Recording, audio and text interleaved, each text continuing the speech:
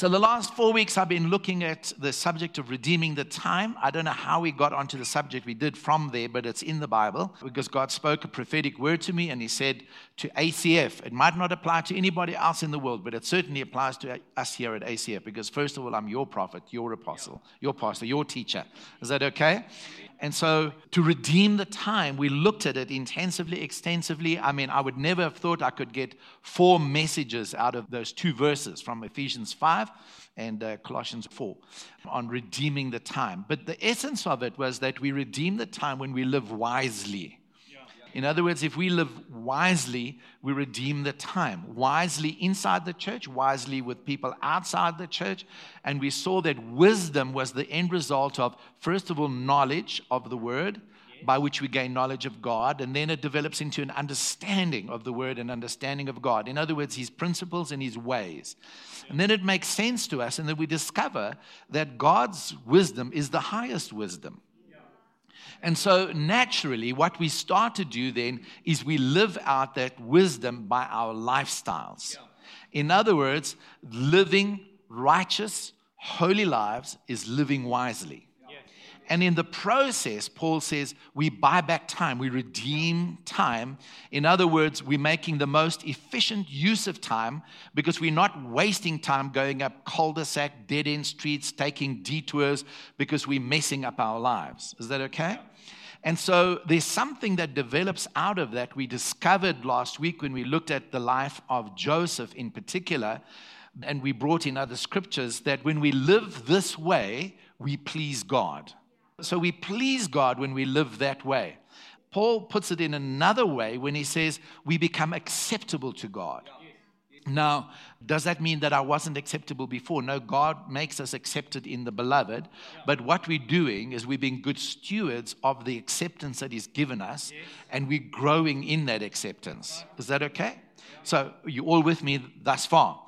And then as a result of pleasing God, God's favor comes and people's favor. So Proverbs says it. It says it about Jesus and John and Samuel, that they grew in wisdom and in favor with God and man. Listen, church, you need both. You need both. You need the favor of God and the favor of man. And it's something I discovered. I had a vision for ACF. I had a vision to do things. It was a developing vision because the vision was growing. And for many years, it looked like I would not achieve the vision until I met a man that was very much in line with my spirit and the vision that I had, and that was Prophet Cobus van Rensburg. And I discovered that very often your vision is connected to someone else's vision. In other words, God puts us together as the body. And it was a matter of iron sharpening iron, and he opened doors, for example, for the television, and suddenly we started to hit our vision. But it was because I had favor with him, with Prophet Cobus. I had God's favor, but I found favor with a man. And so that will open doors for you. Now, before I continue, there's another element that I want to tag on to the back. So let's talk about it. So remember I said knowledge, understanding, wisdom, pleases God, brings the favor of God and man. I want to just put the last component onto it today. This is going to be good. Woo! This is going to be awesome. So there's another component that I want to bring to you. And so when we live a holy life, another way of saying it is a righteous life. The way that I've been teaching it is a wise life. When we live like that, and we live like that without compromise. Everybody say without compromise. I just want to tell you, and I don't have to tell you, but I need to mention it, that the world we live in today is seeking for Christians to compromise. One of the reasons why they will try and get us to compromise is because we convict them just by our presence. Is that okay? Our message and our lifestyles convicts them.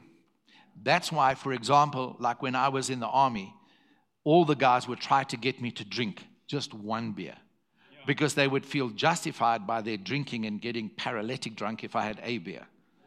But I lived no compromise. The reason was that I convicted them when I'd say, no, you guys carry on, it's fine. I'll be the duty driver. I'd pick them up off the bar floor, pour them into the back of the military Land Rover, because they were almost fluid, and drive them home. But it used to irritate the willies out of them the fact that I wouldn't drink. And I would say, why must I do that? First of all, I got more money than you at the end of the month. Number two, I remember the fun I had. And I didn't really act stupid. No one had to pick me up, clean up the vomit, pull my pants up, clean up everything, and drive me back to base, And if you call that fun, let's carry on, But the world wants us to compromise. And we've got LGBTQ plus community trying to force their nonsense down on us, and they want us to compromise. Somehow we must accept it. We accept them, but we don't accept the lifestyle. Is that okay? There's the critical race theory that is now making its round. There's the woke thing. All of this stuff is going on, and they're pushing us, and it's being legislated and law.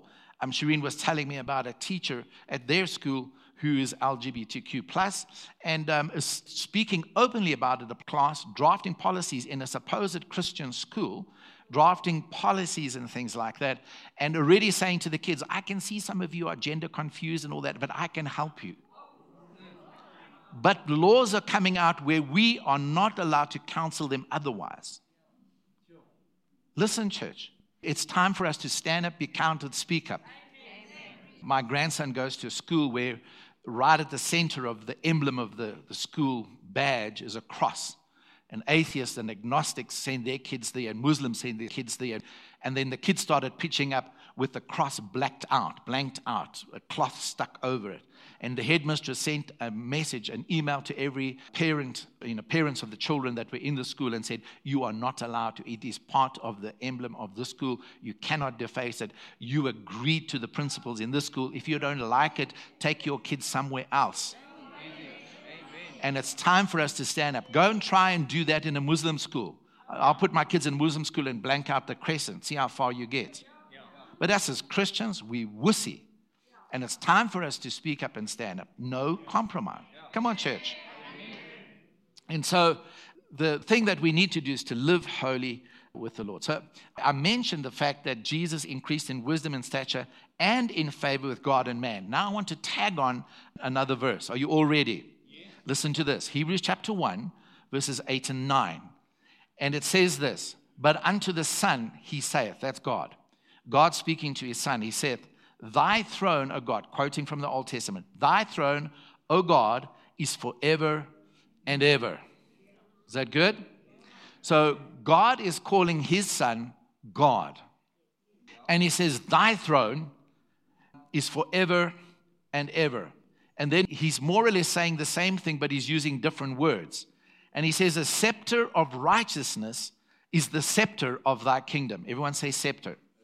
Now, scepter is the rod that the king would hold, either gold or ivory or wood covered with gold, whatever it was. And it became a symbol of his authority and a symbol of his rule and reign.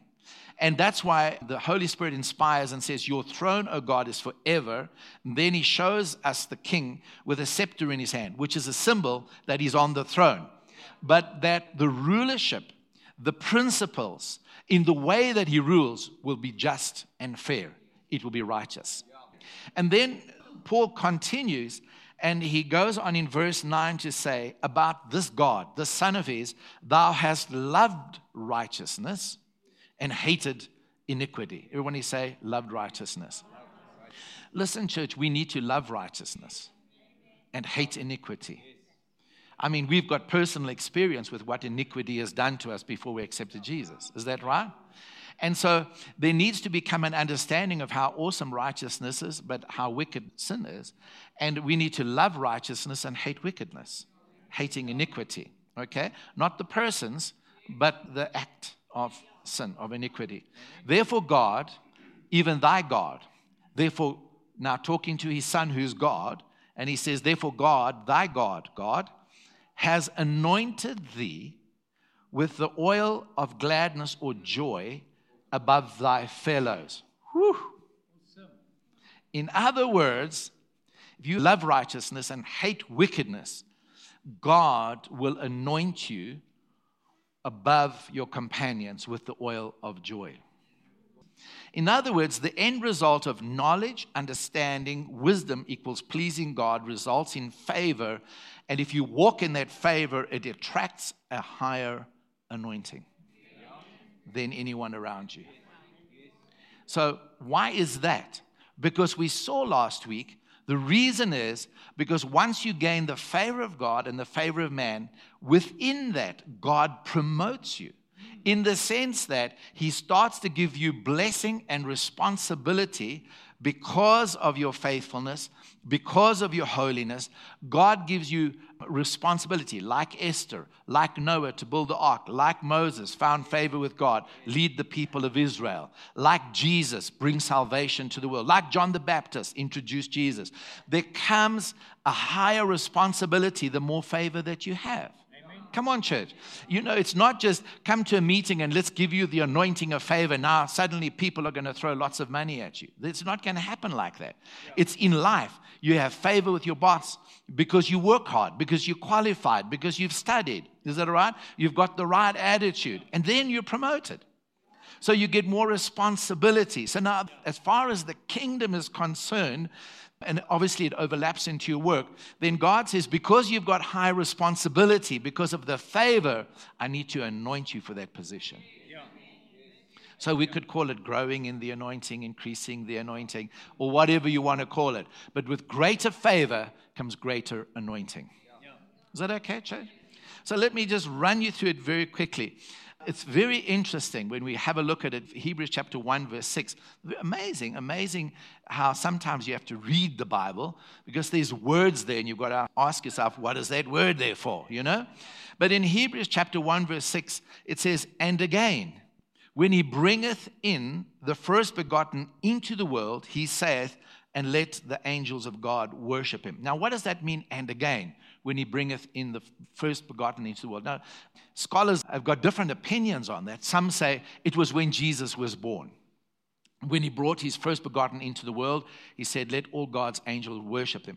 Other theologians say it was when Jesus was raised from the dead. And I particularly agree with that one. So in other words, Jesus died, he did the work for us on the cross. He died, he was buried, he rose again. And when he was brought back as the first begotten from amongst the dead, he's brought back into the world. He's completed the work of salvation. Because if Jesus was not raised, if he did not come back from the dead, everything he did on the cross would have ended right there. It would have been a failure. So rising, he justified us. Is that okay, church? And so the resurrection was the important conclusion to the crucifixion. And so when he comes back into the world, God says, wow, this is my first begotten from amongst the dead. Come on, angels, worship him because the work of salvation is done. Amen. So like one theologian said, the resurrection is God's cry of amen to Jesus' words on the cross, it is finished. So when God said amen, he raised him from the dead. He said, work is done. So it's important that we understand that at the crown of that work, God anointed Jesus again. What do you say, again? So it's really powerful because if we look through Scripture and we can find it in other places, we see how people, there was a direct parallel to their growth in favor to increased anointing on their life. We'll just take one person, David. So David, you know the story from, I think it's chapter 13 of 1 Samuel, all the way through to chapter 16. Saul anointed king first, and then, you know, he messed up. He was disobedient. He didn't do what God told him to do. And it's very interesting that God speaks to Samuel, and he says, this man I've rejected because he was disobedient. It says it in I think it's 1 Samuel 13. But he basically said, and I have found a man after my own heart. In other words, I found someone who pleases me, who lives righteously, who lives a holy life. Just like when he found Mary via the angel. Greetings, you are highly favored. Amen. because he found someone with whom he was pleased in Mary. So he found someone in whom he was pleased. And then he said to Samuel, go and anoint him. And then, of course, powerfully the Holy Spirit came on him from the day that he anointed him. I think that's 1 Samuel 16, verse 13, 14, somewhere around there. And the power of God came onto David. He was turned into another man. And David had known anointings prior to that when he killed the bear and he killed the lion. But now the power of God comes on him and anoints him. But just taking these anointings where he was anointed king, the first one is mentioned there. The second one is mentioned in 2 Samuel some years later. And in 2 Samuel chapter 2, verse 4, when he moves up to Hebron and all the men of Hebron come and say, you're our king, let's anoint you. And he's anointed the second time. But David had been walking in the favor of God. We know that David blew it. Amen. Yeah. But it's incredible that in Acts chapter 13, it's recorded there that God said, I have found David as a man after my own heart. Yeah. So it doesn't mean that we're perfect and never sin, but what it does mean that we're quick to repent and quick to go back to God and continue in the trajectory of righteousness. Is that okay? I often say God is not looking for us to be perfect in the sense of the word perfect as the world says it, but progressive. The graph must be going upwards. You understand what I'm saying? And so if we're living the life, if I blow it and I fail it, every now and then I do. I'm trying to think the last time. Never mind. I'm teasing. But every now and then we blow it. But the thing is, we be quick to repent and say, sorry, Lord. God then says, you're a man after my own heart. Yeah. Why? Because you're loving righteousness and hating wickedness. Yeah, come on, church. It brings the pleasure. God says favor. So favor brings more responsibility. The more responsibility comes, God goes, oh my goodness. Yeah. To occupy that position, to stand in that office, to stand in that place, you need a greater anointing. Yeah. Now, there's something special about this anointing of the oil of gladness. That's powerful. Awesome. So let's just finish off. The third time that he's anointed was also again in Hebron, but where the other 10 tribes came, mainly of Israel, and they anointed. They said, we're brothers, come on. We're one nation, and they anointed David. Listen, the anointing that was on him united a divided nation. Okay, that says something. And that's when David goes, but Jerusalem should be the capital. And they're going to take it from the Jebusites. You see, every time you get more responsibility, you get more anointing. But with more anointing comes more authority. Is that okay? It means you can accomplish more. It means that you're redeeming the time because you're operating efficiently by the Holy Spirit. Come on, church. It's important for you to get this because, if we see the end result, maybe it will motivate us for the process more. And so, Acts 13:22, God testified concerning David. I found David, son of Jesse, a man after my own heart. And Psalm 89, verse 20, is a prophetic word about David where the psalmist there writes, I have found David, my servant, with my sacred oil. I have anointed him. Isn't that awesome? Yeah. Maybe you should write it in your diary, in your journal. Right there. I have found Ken, my servant, with my sacred oil, have I anointed him. I have found Astrid, with my sacred oil. Amen? I can say it with confidence. I say it with confidence. I have found John, my servant. Not John who wrote the Bible, this John. Okay, I have found John. Woo, woo, woo, woo. I mean, this stuff, when I'm preparing, this is what I do, and I get goosebumps, man. It's really awesome. I have found John, my servant, with my sacred oil. I have anointed him. So, with increased favor, I just want to talk very quickly because it applies to you. And I want to apply it to you in the short time that I have left. When Paul was writing about Jesus, and he said about Jesus, because you loved righteousness and hated iniquity, therefore God. The anointing came as a direct result of his holiness. Of his righteousness, a direct result. One of the things about the anointing of the Holy Spirit is that it's holy. So when we take a bottle and we filled it with oil according to the word, and it's anointing oil, and we anoint you with it, it's symbolic of the person of the Holy Spirit coming upon you, who is holy. The anointing oil is holy. Is that okay? It's not a plaything, it's holy because it's sacred oil. And when you are anointed, you are made sacred. Is that okay? When the priests finished their ordination, they would have to wait a period of days. I think it was 7 days. And they were not allowed to leave the tabernacle because God said, because my sacred anointing oil has crowned him.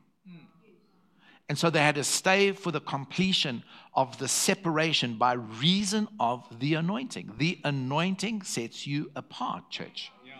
The anointing makes you sacred because it's the sacred oil of his Spirit. Isn't that good? And so when we see Jesus baptized in water and it comes out and the Spirit of God descends upon him like a dove in bodily form, and God says audibly from heaven, "This is my Son, with him I am well pleased." And then the oil of the Spirit comes upon him. He is then by reason of the anointing set apart as the Son of God for a distinct purpose. Come on, church. Am I building the picture for you? So when you love righteousness and hate wickedness, and then the result is God says, "Let me give you the oil of gladness." I'll explain the gladness part. He said, "Let me anoint you with the sacred oil." You are then set apart for the position that favor has brought you. Can I say it again? When you get anointed with the oil of joy, you are then sanctified and set apart for the new position that greater favor has set you apart for that responsibility. Is that all right? Because you see, when Jesus rose from the dead, he was anointed with the oil of joy, but the whole reason was because there was a succession of anointings. The first time he was anointed was when he was in his mother's womb, when the Holy Spirit came upon Mary. And the angel said, "The holy thing that is in you shall be called the Son of God." And then he was anointed at his baptism. And now he was set apart as the Son of God to begin his ministry. But then in Luke 4:18, he also then goes into the temple, finds the scroll of Isaiah, unrolls it. Isaiah 61 verse 1. "The Spirit of the Lord God is upon me because he has anointed me to preach good news, open the eyes, the prisoners and the blind eyes, and bind up the broken heart, to proclaim the acceptable year of the Lord's favor." Closes the scroll and says, "Today the scripture is fulfilled in your hearing." From that day, they tried to kill him, they couldn't.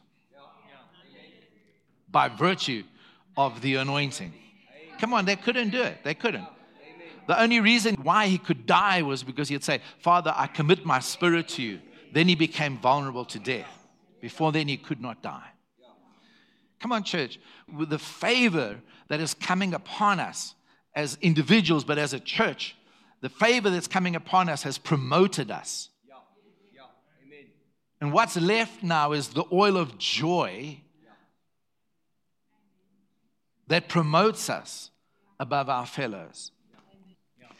Yeah, I'm saying a lot here. I'm hoping you're getting it. This is deep. Okay. All right.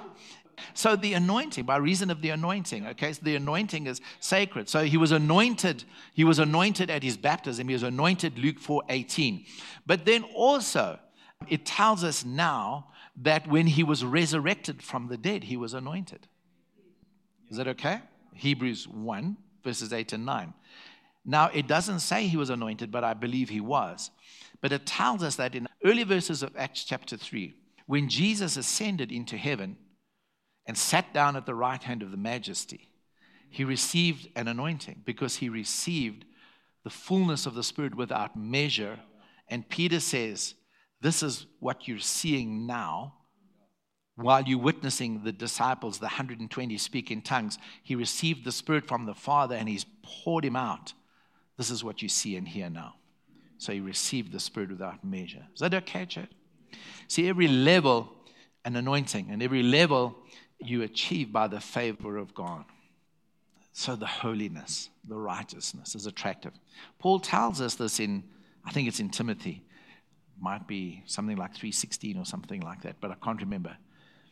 Where he says this, he says, talking about the Judaizers, he says they have a form of godliness, but deny the what? The power thereof. You see, true godliness, if we don't just have a form, if we have godliness, there's a power in godliness. You got it? It's a power, there's an influence. Godliness speaks. Godliness has an aura. Godliness has an atmosphere. Godliness is powerful. Follow me, church. And so when we look at Jesus, it was prophesied about him that he would be a just God and Savior. But we know that even when he was born, he was sinless. But the amazing thing is that not only that, how many of you know if Jesus had sinned, he would have compromised the sinlessness that he was born in? And so he had to live a life of obedience, perfect obedience. And so when it comes to his baptism in Matthew chapter 3:15, amongst other references, when he gets there and he's baptized, or he requests John to baptize him, John says, no, you should be baptizing me.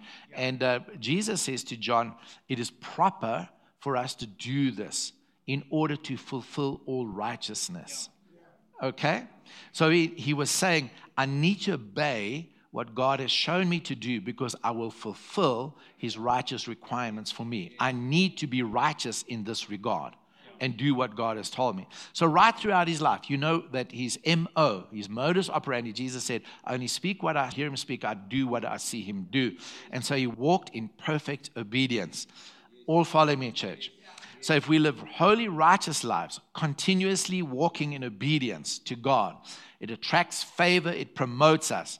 But then God says, but you need the equipment to occupy that position, and that is the oil of joy. And so, right through his life, it says in Hebrews 5 verse 8, though he were a son, yet he learned obedience by the things that he suffered. So it wasn't easy for him to be obedient, but he learned obedience. He was perfectly obedient. Because up until then, he was obedient in his heart, but he needed to be obedient in his actions as well. Okay. And so he did it for us. It's amazing, isn't it? You know what his obedience did for us? The Bible tells us in 2 Corinthians chapter 5, verse 21, that though he knew no sin, yet God made him to become sin for us, that we might be made the righteousness of God in Christ. And this is one of my favorite verses, eh? And in other words, he makes us as righteous as God himself by putting us right with him. But we need to continue walking in obedience and living the life for him. So we see that in his person, he was righteous. Good?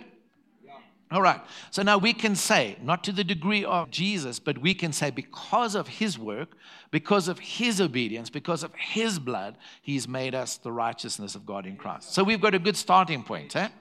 And so what we need to do is continue to walk in holiness and righteousness before God. Continue to walk in obedience. Continue pleasing God. Continue attracting the favor of God. And then we're anointed with the oil of joy. I'm coming to the joy part now. We're coming to the gladness part now. And so in his office, Jesus demonstrated that he loved righteousness and hated wickedness. You know that when Jesus was anointed, he was anointed as prophet, priest, and king. And when we're anointed, he anoints us as prophets, priests, and kings. Is that good? As a prophet, we see that by everything he spoke, everything he taught concerning true righteousness before God. As a priest, we see that he demonstrated by that office, by that anointing, or that aspect of the anointing, through the sacrifice of his own life, he demonstrated, I love righteousness and I hate wickedness, because he paid the price. And then also by his intercession for us, which he's doing now. He continues as high priest forever. Is that okay? I don't want to get too complicated. But then also as king, he rules his kingdom with justice, with equity, with fairness, and all the principles of his kingdom are just and true and righteous. And he has authority. So in every area. So what does that mean for us? What it means for us as prophets, we need to be God's spokesperson. And in our speech, we need to be speaking those things that are righteousness. Amen? That's why I said what I said earlier about, what the influence that's happening in our schools. We need to start speaking up. Is that okay? When the headmistress of Ridgewood College sent out that email, we all put in emails and we said, we want to thank you for standing and taking a stand and maintaining the righteous standards of the school. And I said, as long as you continue to do that, our grandchild will continue to come to the school. Yeah. And she emailed back and said, thank you very much, but there's no compromise. Amen. Amen. Amen. Yes. Is that okay? Yes. And so, as prophets, as priests, we need to be ministering to others in the sense of touching their lives concerning righteousness and iniquity, bringing about the message of righteousness, praying for people to bring about the message of righteousness. I was so blessed yesterday. I just had to pop out to get something very quickly, and my son Daniel said, Dad, please, will you stop in at Checkers? They make those pancakes. I want some pancakes. I said, okay, my boy. And so I stopped in there to get them a couple of punnets of pancakes. And as I approached, there was the DA tent, where they're taking registrations for the coming up elections. And I walked up and I saw Councillor Andre Duplessis there, who's our ward councillor. And he just went through a torrid time with COVID, lost his partner. She passed away, unfortunately. And he was very, very ill. And when the news came up on the group, I posted onto the group and I said, I'm praying for the councillor. And when I walked up, he saw me from a distance and he said, hey, Pastor John, and he's still battling to speak. And I said, Councillor, how are you doing? We gave each other a fist pump. And then he said, I'm doing good. He said, I knew you were praying for me. Yeah. He said, your prayers pulled me through. Awesome. First thing that he said. Awesome. Come on, church. Come on, give God praise. Our intercessory ministry must touch lives. Is that okay? We need to touch lives as priests. And then, of course, as kings, we rule and reign. And we rule over unrighteousness. We rule justly and equitably. We love people. We love and we bring them, and that's what part of the anointing is. It's a kingly thing to set prisoners free because we can pardon sinners. Is that okay? It's one of the things that really blessed me about Prophet Querbus, the revelation that he had. There are good teachers on healing where they teach from the emotional side, where how, different emotions can affect your health. And so people with extreme bitterness, unforgiveness, hatred, it can result because it will put discordant sort of things going on in your body and it can result in sickness. Yeah. And it's true. It's true. Bitterness can do that, and unforgiveness, hatred can do that. It turns in on yourself. It affects your body. But Prophet Querbus had a revelation on Matthew 18. If you forgive anyone's their sins, they are forgiven. So the 300 people all stricken down with AIDS. And then he would say, look at me, I'll forgive your sin, I'll forgive your sin. And I asked afterwards, how can you do it? He said, first of all, it's in the Bible. And he said, second, the fact that they hear they're sorry for their sin. And they want healing. And he would say, I'll forgive your sin, I'll forgive your sin, I'll forgive your sin. And then he would take them by the hands or whatever en masse, 300 in one meeting, HIV AIDS. And then he would say, I give you life, just look at me, your sins are forgiven. I give you life, I give you life, I give you life. AIDS disappear. Medical certificates. Is that okay? Come on, church. That authority, you got that authority. That's part of your kingly authority. If we understand it, and so, as we continue to operate and walk in righteousness and holiness, hating iniquity, even by our ministry, we demonstrate that. Where we confront sickness as a result of sin, where we confront sin itself, when we cast out demons. What are demons? A personification of sin. You don't get a demon of anger. When a person is angry and a demon comes, it then attaches itself to the anger in the person, and only then does it become a demon of anger. You don't have jealousy demons and anger demons. They're all demons, you know what I'm saying? And so when they attach themselves to a person because of the sin, so it's just personalized sin. But when we set them free from the personality, they have then the power to live a life above anger. So the precious thing that we need is this anointing because of what Jesus has made us to be. Amen.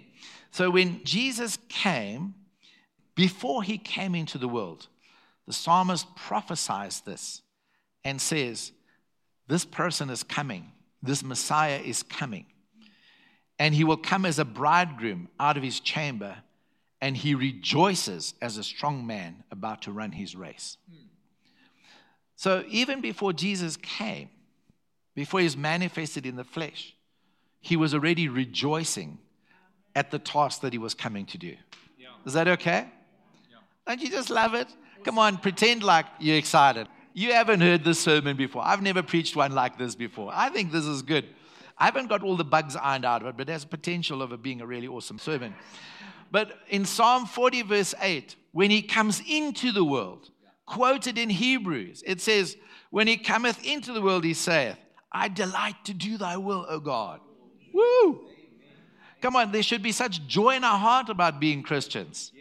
There should be such joy in our hearts about the fact that we have the favor of God and we've got a purpose and a destiny in this world. You know, we are the saviors of this world, if I can say that in a humble way. Is that right? The only God that this world see are the Elohim, the gods here.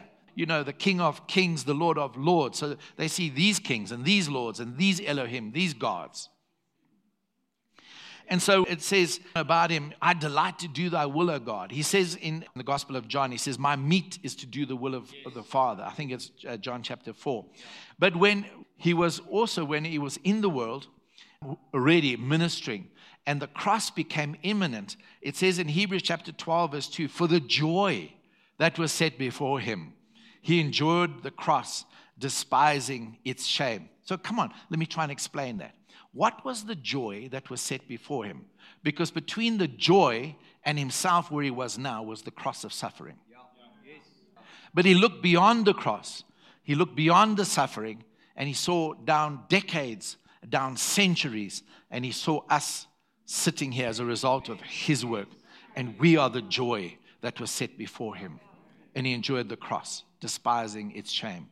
And so there's a joy in the ministry as we anticipate the outcome. There's joy in what God has ahead for you. Whether you're in a job, and in the job God will promote you and bless you, there's a joy there because you are then a person of influence and you can touch other people's lives. Is that okay? But even outside of your job, outside of your ministry, you are first of all a disciple of Jesus Christ to bring a message of hope to a dying world. And there's a joy on the other side of that, because sometimes you might be ridiculed, sometimes you might be rejected, but then comes the time when someone says, I was just waiting for someone like you. I was about to commit suicide. I was about to do this. I was about to do that. And then along came you and you spoke to me. There's a joy on the other side when people get saved, healed, filled with the Holy Ghost. Is that all right? And so there's a great joy in all of this. So when I start to conclude, I will talk a little bit more about it. So I think I put down 5 things. First of all, there's joy as the fruit of righteousness.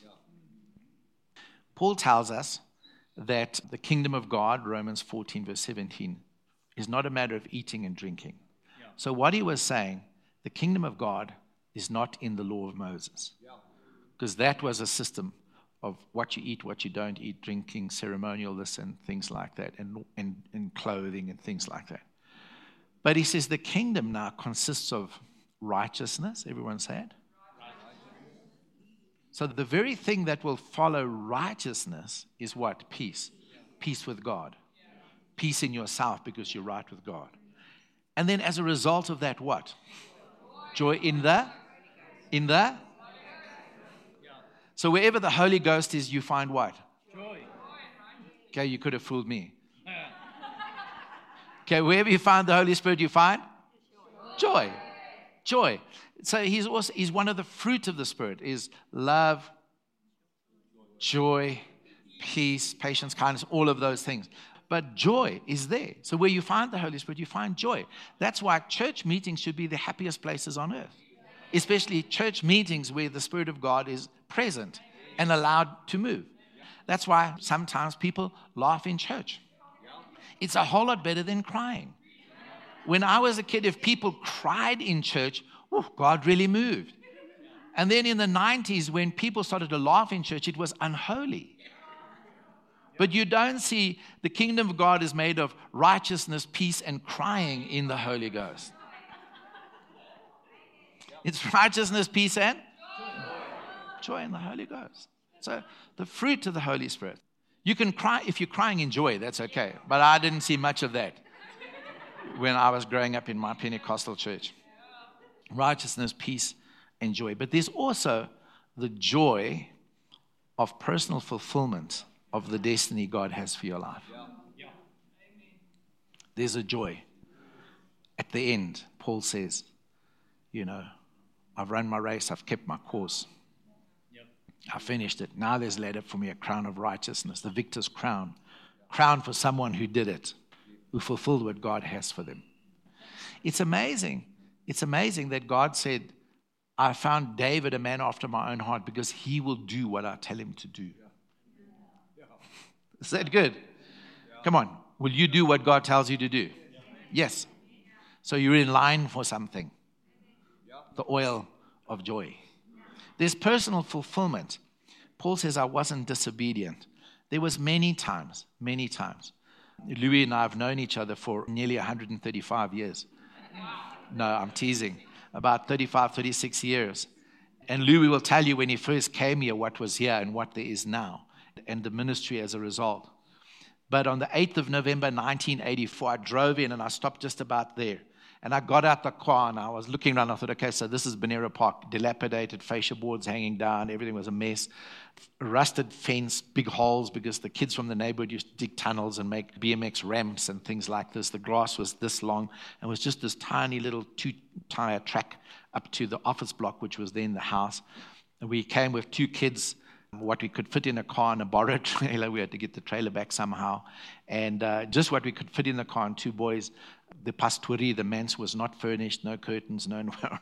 When God spoke to us, we just got in the car and came, And in 1984, stood outside there, and when I got out of the car and I stood up and looked around, I was caught up in a vision. And I saw hundreds of hands raised, and I heard the congregation singing. The only way I can describe it is the song of the redeemed, and I could hear the song. And God spoke to me, and he said, from here you'll reach the world. And I wanted to tell you that it was very tempting many times to go somewhere else. There was a time when I was itinerating around England, Ireland, Wales, and I went to Holland, and I was going to Armenia and Egypt regularly. The ministry was exploding with invitations to Germany, Switzerland, America, all over Romania, everywhere. Iran, Iraq, all those places. The invitations were coming, where it threatened to swallow up what I was doing here. And I had to come back after one trip in particular where God had moved so powerfully. And I drove from the airport, and I said to Bev, come with me, and we came and we drove here, and I just sat in the car, and I looked at the buildings, and I said, I don't understand, God, because by the evidence of it, things not happening here like it should be. Where is the revival? Where is this? Where is that? Where's the next thing? And if I look at overseas, it's exploding. I could have been living in England now. I was offered mega churches, mega finances, big money, the latest Rover car, brand new out the box, salaries that made my salary here look like I was just being tipped, And all of these now, if I was a spiritually corporate ladder climber, I would have taken those opportunities. But it's not what God said to me. I don't think there would have been joy in it. But for me now, to be where I am, I've discovered a joy in the Holy Ghost from personal fulfillment when I look at the back and I see the churches and another church being planted, another church being planted out of here, because the destiny is fulfilled. There's a personal sense of joy at fulfilling. So I can stand and say to God, I have not been disobedient to the heavenly vision that you gave me 35 years later. Amen? Then there's the joy of those around you. There's the joy of those around you who are touched by you sticking and being obedient to God. There's no joy like the joy. Paul said it to the Thessalonians, more or less, his word, I'm putting his words into my words. He said, my joy is to see your joy at experiencing the things of the kingdom. Okay? And then lastly, so you bring them joy. And then lastly, there's joy to see those around you touched by God working through you. So Luke 10:21, when the disciples came back with a good report, even demons are subject to us in your name, it said, at that time, Jesus, full of joy, through the Holy Spirit, said, I praise you, Father, Lord of heaven and earth, because you have hidden these things from the wise and learned and revealed them to little children. Yes, Father, for this was your good pleasure. Amen. And it's to see the joy of those others who've come to salvation. It's to see the joy of others being touched by God and empowered by God and going on and growing. So there is an anointing. There's an anointing, church. There's an anointing. I'm prophesying to you now. There's anointing. Remember how I started this series? I started saying this COVID thing came. We were not prophetically prepared or any otherwise prepared. It more or less took us by surprise. And many Christians have been winded by it, if not derailed in their faith by this thing. Many people have lost jobs. Businesses have gone down. The economy of this country is affected. You could quite easily and possibly understandably said, what is with all of this stuff? Let's just rather, go and do something else on a Sunday or whatever, instead of trying to come and do all the rules and all of these kinds of things. You could have quite easily got distracted, disillusioned, and just, what's this Christian thing about? Because it just doesn't seem to be working. But you stood. And here you are this morning. Amen? You've come through. And that kind of thing attracts the favor of God. It pleases God. I said this. I am convinced 100% that as we start moving out of the COVID thing, it was a gross underestimation of the devil to try and think he could silence the church, annihilate the church, do whatever with all of the restrictions, because he works through all of those things to put a zipper on our face. And in the meantime, agendas are being promoted in the background while the world's attention is on COVID. Other things have been happening in the background, the machinations of evil people, but it was a gross underestimation. Because what did we do? We had to stay at home, and many turned their attention to the study of the Word and prayer, and there were prayer and fasting chains that were going. And listen, not one of those prayers is lost to God. Amen. Not one. It will come back like Revelations chapter 8, where the incense came off the altar and came up before the presence of God. The time is coming when he says to the angel, take the coals of the altar and hurl it back to earth.